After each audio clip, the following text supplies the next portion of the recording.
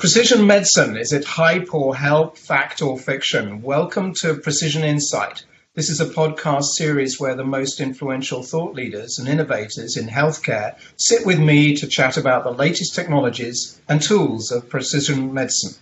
What is coming up in the near future? If you want to know more about this incredibly fast-moving field of research and development, stay tuned.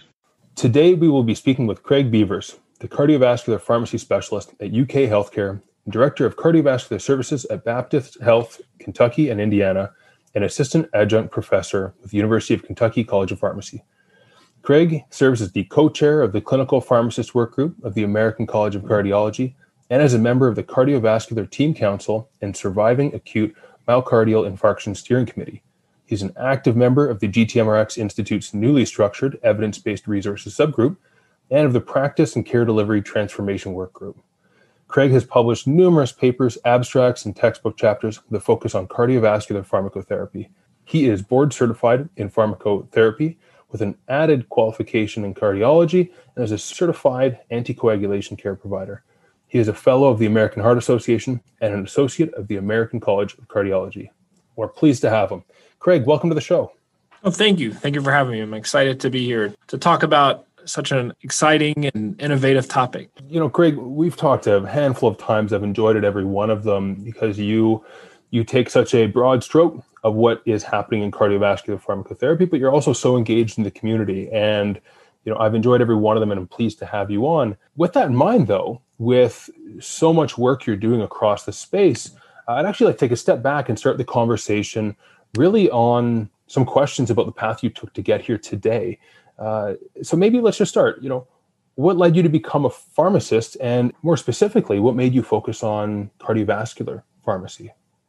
Yes. So interestingly enough, when you think about my pharmacy perspective and how I arrived at pharmacy, when I went to pharmacy school, I talked to a lot of people that were like, they had family that were pharmacists. They had a rich history of people that owned pharmacies or did things within the pharmacy community. I had none of those things. I didn't even have family that had a background in medicine or did any medical training. Grew up in a very small town in a community of about 4,000 in Tazewell, Virginia, and always appreciate going to our pharmacy and seeing the connection to the community there, and became interested and engaged in that capacity. But then it was when I went to pharmacy school, you think you know what pharmacists do, and then you go to pharmacy school and you learn and you see. And so at the University of Kentucky, you see that there are so many avenues and pathways and areas that pharmacists can impact and touch, whether it's health system, working in the community setting, working in research, doing all the above combined, and then learning that you can even specialize or do specific activities within a particular field was fascinating to me. And believe me or not, that was engaging and engrossing for a young man from Southwest Virginia. So I changed my mind many times throughout the course of my education and into training, and ultimately landed on cardiovascular disease because of just interest and passion and what drew me to it.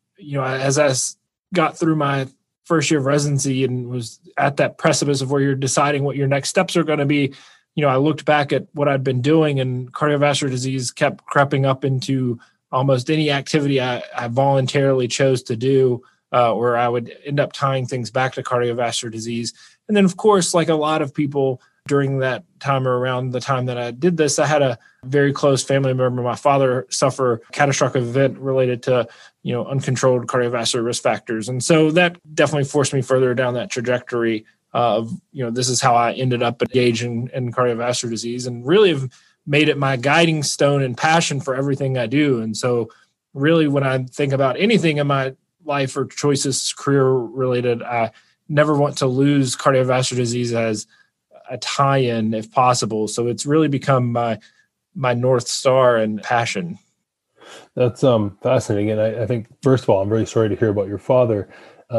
Oftentimes that can be such a driving factor in what someone wants to focus on, because you get to see something up close and see all the ways it could be improved and all the ways you'd like to have an impact. Out of curiosity, when you were pre-choosing pharmacy, were there other paths? Were you going to go into economics, take the path of being a physician? Was there something else? Or was it so I early? I knew I wanted to do something in the medical field.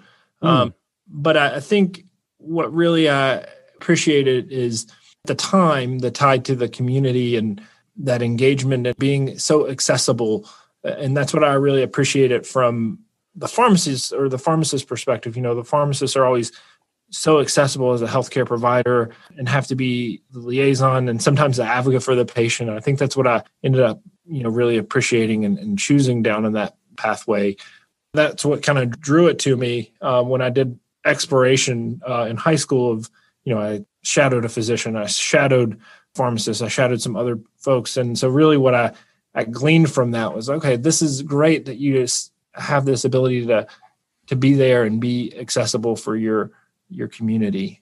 That's a very good point. We recently had someone on the podcast who owns and operates several retail pharmacies, very busy ones in an urban location. And he made that same point, early on realizing that you could both be a medical professional and very tied into the community and enabling access in a rather unique way really drove his interest in pharmacy as well to standardize and operationalize something across a health system, for example. Is that something you've found since starting in the role? Yeah, I think as I've matured in my career, you really realize that pharmacists are in a great position due to their background and their training to be cross-collaborative with a variety of different professions. And really, I always look at it in this capacity, even in a health system, there are very few things in the health system that doesn't get touched by pharmacists or pharmacy services. And so what I've been able to work through in my career, and as one of my hats that I wear is as a director of cardiovascular services for a hospital, traditionally those are not roles occupied by pharmacists, but I've been able to take the approach and over my career to look at things from the standpoint of everything starts from a medication perspective and grows outward, and the groups that you touch and connecting the dots, and then you emphasize or tie in the knowledge we have about evidence-based medicine and how to interpret literature and put those things together and think through things from a really scientific standpoint, and to be able to communicate bidirectionally, for us to be able to communicate with providers and clinicians, to turning our hat the other way and be able to communicate business or operations or flow and trying to tie those things together. I think that's what the beauty of pharmacy is if you think historically, it was often tied to a product and then it has evolved clinically. And even though pharmacists are way more clinically than ever before, and still always will be, I think there's always that piece where we historically are known about products or distribution or operations and think about how do we make that recommendation to the patient or to the provider from that standpoint. So I think that's what the beauty of clinical or pharmacists in general, and I try not to say clinical pharmacists per se, because in my opinion, all pharmacists are clinical though. Absolutely. I mean, you hit on 2 points in there that really resonate. One is that unique ability to communicate across disciplines. And the other one is the interest in grounding things in evidence, which actually makes me think you've done quite a lot of research. You've currently spent quite a lot of time doing research. Would you be able to tell us a little bit about, your focus, your interests, and what drives you there? Sure. So, a lot of things that I try to work through, I focus around either pharmacy practice or clinical practice-based initiatives. How do we get things implemented? Have a strong interest in implementation science. How do we take evidence that we know works and remove those barriers to get them into play? And what are the barriers both from the health system perspective to the patient perspective, to understanding how individuals use things as evidence changes to help us make better decisions from that standpoint. So I think that's where a lot of my interest or tie comes into from that perspective. And then understanding how do we take those things and utilize them to maximize our therapy's efficacy and safety, and what are the tools that we need to do that. So I think, for example, we're talking about pharmacogenomics or in this particular podcast, and that's a great interest of mine in the community in cardiovascular disease because there's a lot of tie to that, but really is, okay, we know it's important. There's important caveats to it. We know that there's mixed evidence, and it's not that the evidence is not good in the sense that we shouldn't be doing it. It's just really understanding who are the populations that we should apply things to. How do we get people to be able to apply them and apply things appropriately, and understanding what are the barriers to those avenues. So I think that's where a lot of my focus is. And clearly, everything I try to do is tied to cardiovascular disease, whether it's understanding how to use anticoagulation therapy for mechanical assist devices, or understanding barriers to VTE prophylaxis, or understanding how to optimize antiplatelet therapy in patients post-acute coronary syndrome. And then the other kind of caveat to that is really disparities in care and understanding why there are care disparities, because that's a piece of implementation science, or trying to make equitable care is understanding why certain populations don't seem to get this benefit and what is the reasoning. Is that systematic? Is that clinician-based? Is it an education barrier? There's so many things that we think through. The tools may be there, but how do we get them all in the right avenue and process to be used appropriately? Yeah, absolutely.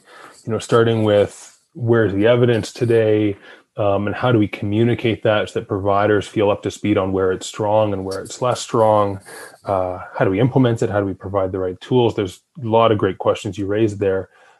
To those that would ask, just for the summary view of how should they be thinking about pharmacogenetics in the context of cardiovascular disease today, what would you tell them?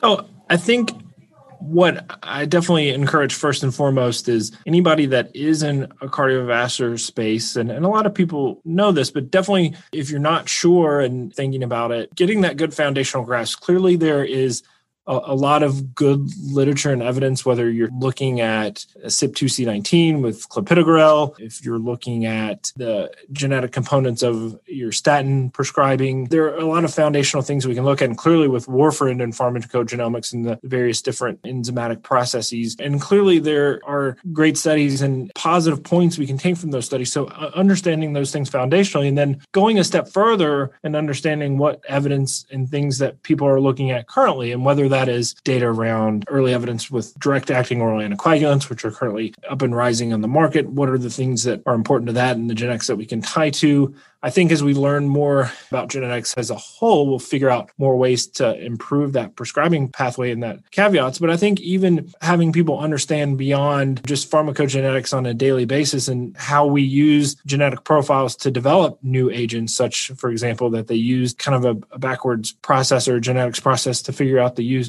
development of PCSK9 inhibitors and using genes to solve that. So I think getting people to understand those things foundationally and really go beyond just saying, okay, we have mixed trials or negative trials. And I think that's always the hardest part in the cardiovascular literature is we often have great data in large trials and some have minor limitations or other limitations, but getting people to think beyond, okay, was this a negative trial, and really think, okay, here's where it could have been improved, or here's some populations that it truly is of benefit, or here's how we could apply this, with, for example, clopidogrel prescribing, saying, okay, well, maybe we transition them at a month. How do we know that they're going to be okay if we need to transition them off of ticagrelor or something else? And really thinking of ways that it can improve the care processes in the patient. And obviously knowing that this is a ever expanding field and that we need to keep up with that as a cardiovascular provider or practitioner to be able to continually implement that practice. Because more so than not, this is going to be a critical piece of thinking about, okay, that there's pharmacogenomic effects with therapy. We know some patients are going to carry these effects. And then on top of that, you got to think about all the other things that tie into this. And I think this is why it's important for all pharmacists to be aware of this. And this is a paper that several of us have worked together with the American College of Clinical Pharmacy that's going to be coming out, talking about the current role of pharmacists and the future role with pharmacists. But pharmacists are in the position to really lead the genetics effort, because it's not just, or the pharmacogenetics efforts, because it's not just about, okay, can you understand that there's a genetic abnormality and we need to make dose adjustments? It's putting that in the whole context of, okay, they have a genetic abnormality that's going to impact the metabolism of this therapy, but they also have renal dysfunction. And they are taking these other therapies. And what is the compound effect of this? And what is the decision that you can make? And how do you have that conversation with the patient about this and putting it in that context? And so I think that's important. And pharmacists really need to lead those efforts of both the implementation, the understanding about these things and why it's important to be engaged in the process, especially as this whole area grows, because there are so many components to it. I think we are the medication experts and we should be leading the efforts upon this and working to get the processes in place, the protocols, educating ourselves about that. And I think that really when you look at the big gap and historically in pharmaceutical education, this is changing, is there hasn't been a lot of training for pharmacogenetics. And so really how do you bring people up to speed on that particular piece? And then obviously, once people get up to speed and are comfortable using it, how do we get the rest of the system on board? Mm-hmm. No, there's so much there. And the pharmacist leading is something we hear over and over and over again, starting with the pharmacology and that basis and understanding of it, and then extending into complex interactions and how to manage them. One piece we hear a lot is that trying to do so in an unsupported way without software, without tools, can be quite challenging. And we see systems like St. Jude's, we see Nemours, we see many of the leading academic health systems actually develop their own software tools because, frankly, even the pharmacists need support implementing this. Is that something that you spend some time thinking about? Is how would you support the pharmacy team? How to support the pharmacists who may not have that full background, or at least to get the conversation started and direct them into the right key or place. And I think some of the piece to this is, okay, how do we build the infrastructure if a pharmacist gets an alert or has something that educates them or alerts them to the fact that they need to do something? If it still gets beyond their wheelhouse, what is the next level of expertise? So we even talked about this with our writing group that we worked on a paper that's going to be coming out. What is the role? I want to highlight that paper too. You mentioned it twice now, and we're looking forward to reading it. Yeah, we're quite excited to see the work you've done there. Yeah, so it's going to be coming out soon in the Journal of the American College of Clinical Pharmacy. And I don't want to give away too much because it's a great effort that the college has asked a group to put together. But the key to this is we even talk about what is the role, there's new and upcoming pharmacogenomic residencies and or fellowships. And so what is the role of those individuals outside of not just research, but how do we layer that in? And you and I have had this conversation. Every hospital and health system has different resources and expertise, right? A rural community health system may have different resources than an academic medical center. But the point is, in order for us to advance along, we all want to have access to the best type of care, or understanding how to use those pieces. So building tools is one thing, and it's important to do that. Having people having the understanding of what to do with, not just the tools, but understanding what the information that comes to those tools, and then who to contact if you're not sure of what to do with the next piece. But then I think the other key to this is just continually providing means for individuals to be able to implement these services. And then the other piece I want to allude to is clearly health systems are an important piece of this, but how do we tie that in with our community partners, our community pharmacy partners? And they have just as much of an opportunity to make interventions or see things that are coming through and have that information. So I think really the key also is connecting the dots and providing the solutions and the tools. And then the third piece of this is the other important piece of people to be involved in this. It's not just the pharmacist and the provider, but the patient needs to know about these things, right? And providing them a printout like your program does, or something to let them be aware of, here is some information that is important, right? And you need to be aware of this and understand what it means and be able to at least introduce this concept to people you may come into that don't have this information and help them make better choices on your behalf, and educating the patient to be an advocate for that. So I think that's where we're thinking of. And then obviously the other, and I know I'm saying a lot of things, but technology is going to continue to expand and grow and get better. And, how do we use those pieces to make better decisions as well? Yeah, absolutely. From our perspective, when you talk about broadening access and access, not just in the leading centers, but everywhere.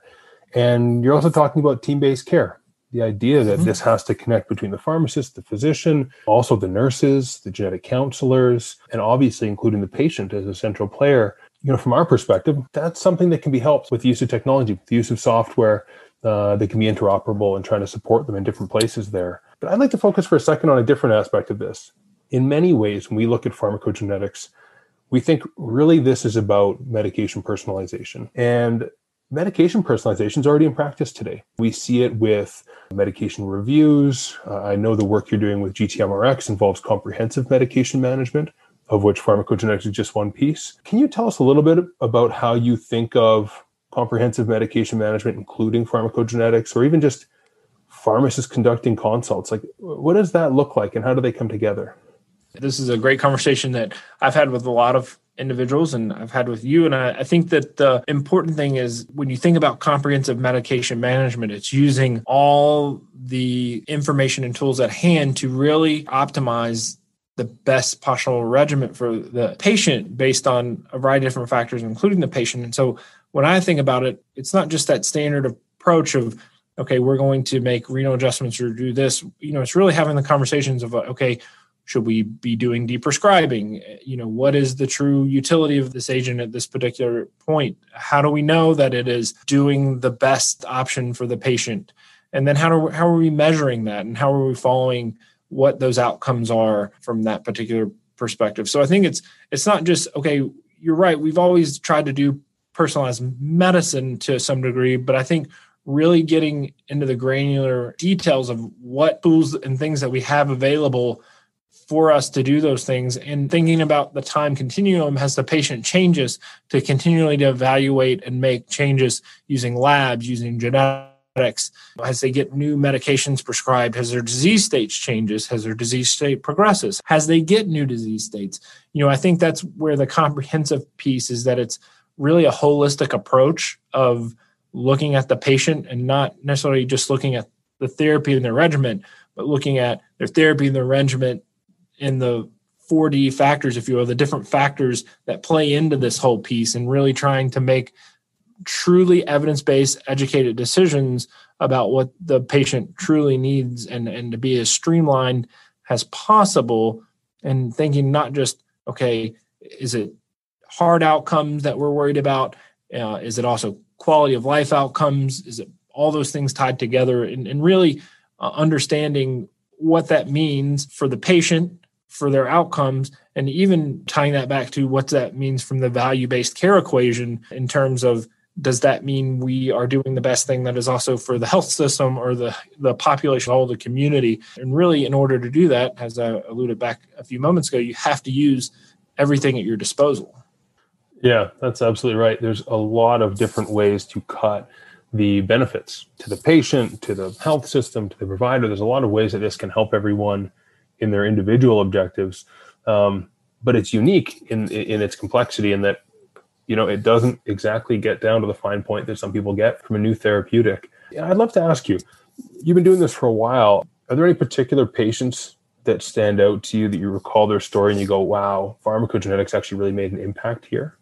I mean, I can definitely think of lots of instances with post-acute coronary syndrome patients would usually deal a lot with, and you run into these situations where they may be on a therapy, and this has happened more than once, that has some form of induction, like they're on phenytoin or another anti-epileptic that usually induces agents like a 3A4 enzymatic process, and they've been on it, and you're concerned about giving them ticagrelor because you have a CYP3A4 inducer, you're concerned that they might not respond to the ticagrelor because it's metabolizing so fast. Well, then your next concern is, okay, I can give them prasugrel or clopidogrel, but my concern is if I switch them over, are they going to be a responder or not? And I'm going to set them up for failure. And so, you can do genetic testing, and we've done this in instances where we truly understand what their CYP enzymatic profile is, and feel more comfortable and secure that if they take the therapy that they're going to derive the benefit. We are okay in this particular conundrum from doing that. And it goes back to the example we're saying is,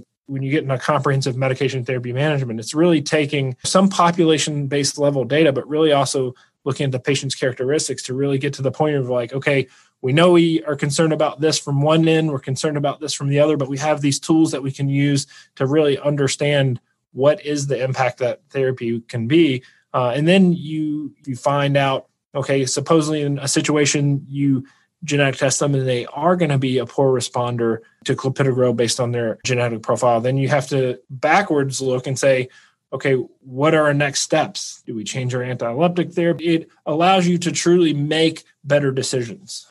Yeah, we obviously were biased. We agree with that through and through. I'd like to pivot the conversation a bit right now, and thank you for that story. I'd like to talk about some of the challenges. So we're talking about all the benefits, all the promise, all the hope, and obviously we see it, but the challenges are real and they're present. We talked to a lot of folks who were expecting pharmacogenetics to be widely adopted 5-10 years ago, and it hasn't been. We certainly see a lot of movement right now. In the last couple of years, we see a lot of movement and a lot of people coming together. From your perspective, what do you think needs to be true for pharmacogenetics to take the next step? And in particular, for hospital executives that need to really buy into this to take the next step and formalize a pharmacogenetic program? So clearly, I think obviously getting the various parties educated and on board, that includes pharmacists and understanding what the risks, benefits, how to do proper genomics are. Obviously, if there are providers that are not aware and understanding, I think anytime you approach these types of questions, you have to devise who's going to be the champion. You clearly, like you alluded to, is a team-based approach. You have to work as a team with your lab, with your physicians, with the pharmacists, the nursing group, et cetera. Everything needs to work through together and really put a solid project plan. I think when you talk to the C-suite, they really want to know, okay, what does this mean from the bottom line in terms of the cost and expense and those pieces? And then the other piece, if you're thinking about a health system approach and you're looking at an ambulatory side or a community-based side, how can we bill for some of these things? And I think that that's where some of the rub has been historically is, how do we get paid for this? What does this mean from that standpoint? But I really think the key to any good process is to really start out with your team-based approach, identify who your champions are, maybe select a few genetic tests or one or two to start out with, identifying a population that your hospital or health system has a good degree of that would be meaningful, that you have the ability of the lab to run and be able to get the reporting structure down. Obviously, there's IT challenges that go into that, whether the information is flowing into the medical record, who has access to that information, how long does it take to get that information, those types of things you have to work through. And then taking a few tests to get the process baked, if you will, and show that it is a win. And then once people start doing it, familiar with it, then you can start expanding and growing it. So I think the key is starting off small. And then obviously the other challenges, as I said, we still face is billing, insurance, and other folks' uptake into understanding the benefits of this. But I think as people are trying to move towards value-based care, it makes more and more sense to have these tools and that information. Yeah, absolutely. And we'll circle back to the tools in a second. But just on this point of the expectation being that pharmacogenetics is going to hit an inflection point and that continues to getting pushed into the future, do you think that this is actually the time that it's actually happening this time from what you see in your work? Or do you think that we're maybe still some years away? No, I think now is the time, or not. I don't want to say the birth, because clearly it's been going on, but I really think this is, like you're alluding, the inflection point. I'm seeing more and more institutions interested in it, and especially non-academic institutions. And so I think that's when you start seeing community systems and other organizations look into and try to provide that, and not try to provide it in the sense that they can market and say they're doing it. It's a niche, but really thinking through how to get that into practice. That's when you know that it's catching on, right? Yeah, and we see a lot of that right now. I mean, and this is to focus exclusively on the provider side as opposed to the plan, where we see a lot of movement as well, or even the FDA working with Stripe and CPIC, a lot of movement, but glad that's what you're seeing on the ground also. Let's circle back to that technology point. If this is going to broaden and it's going to go down through that academic environment and into some of the community settings and ambulatory settings, what technology do you think some of these other health systems are going to need to succeed and enable that kind of team-based care that we've talked about?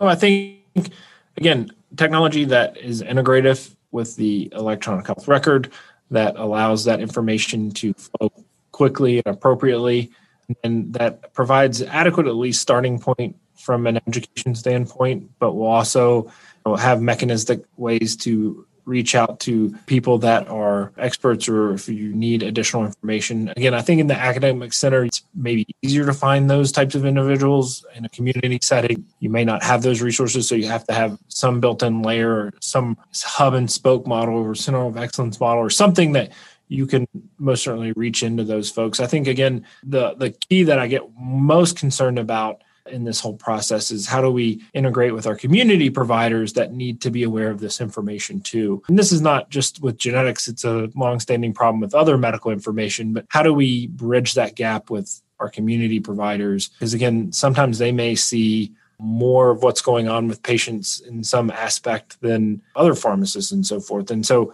how do we make sure that we're not forgetting about everybody who is going to need that information or provide that information? Again, some of that is how do you engage the patient and other technologies, whether it's mobile devices, integrated electronic health records, whatever that may be, but how do you share that information? But at the basic standpoint is you want tools or processes that are integrated with the medical record so that information's there, it's convenient, people see at the point of prescribing or around that point that they can see that genetic information or have access to it, or there's alerts or something that can trigger people into the concept of like, do you know this person has this pharmacogenetic pair mismatch or anomaly? Here's what your options are, what your risks are, and what does that mean? And sometimes it's beyond just saying, okay, you're going to expect a 30% reduction in metabolism, right? If they have this genetic abnormality, that is helpful, but it really doesn't tell you what does that mean in the grand scheme of things of outcomes, right? And that's what you really want to know. It's interesting. Let me play this back to you. What I'm hearing there is that you need a system that's going to be both proactive and reactive. Correct. It's going to help support something where people are planning for it and catch something before you make a mistake. It also needs the flexibility so that there is a choose your own adventure quality to it, where someone can go shallow, but they're also able to work collaboratively with someone who wants to go really deep and wants to dive into every single detail. Is that how you think about this?